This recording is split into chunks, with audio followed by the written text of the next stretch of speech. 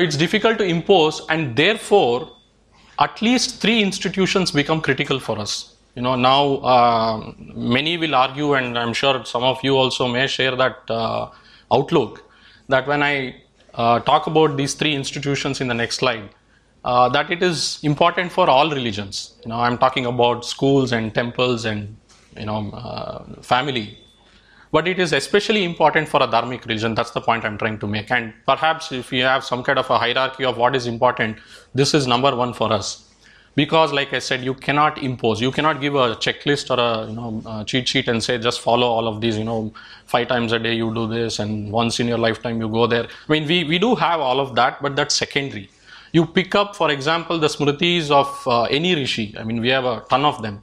All of them talk about the lakshanas of dharma. How can I identify whether an individual is dharmic or not? The surprising thing is almost none of them talk about devotion or worship of God. I mean, this may come as surprising to you, but I don't want to highlight about what Manu says on this. That's like a difficult smriti to talk about. But you take any other smriti, bhakti or worship, archana, etc., they do not figure in the list of the main lakshanas or attributes of dharma.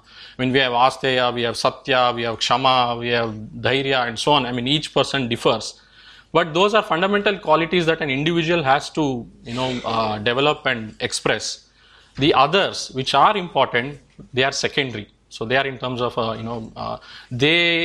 we need to do them in order to help develop these primary attributes. So in that way, I mean, very strictly speaking, a dharmic society need not even be religious, and we have tons of examples, right? We also include some atheist philosophies in our list of darshanas and so on, because the basic premise comes from that. So because of this, because the focus is not on the the rituals part or the following of rules part, these things need to be cultivated and practiced. So we need to educate people, we need to help them in leading a dharmic lifestyle, and we need instruments to propagate this. Okay. So therefore, those three requirements translate into control of these three institutions, schools, temples, and family. We need control of these three institutions if Hinduism as a dharmic society should, needs to survive and grow.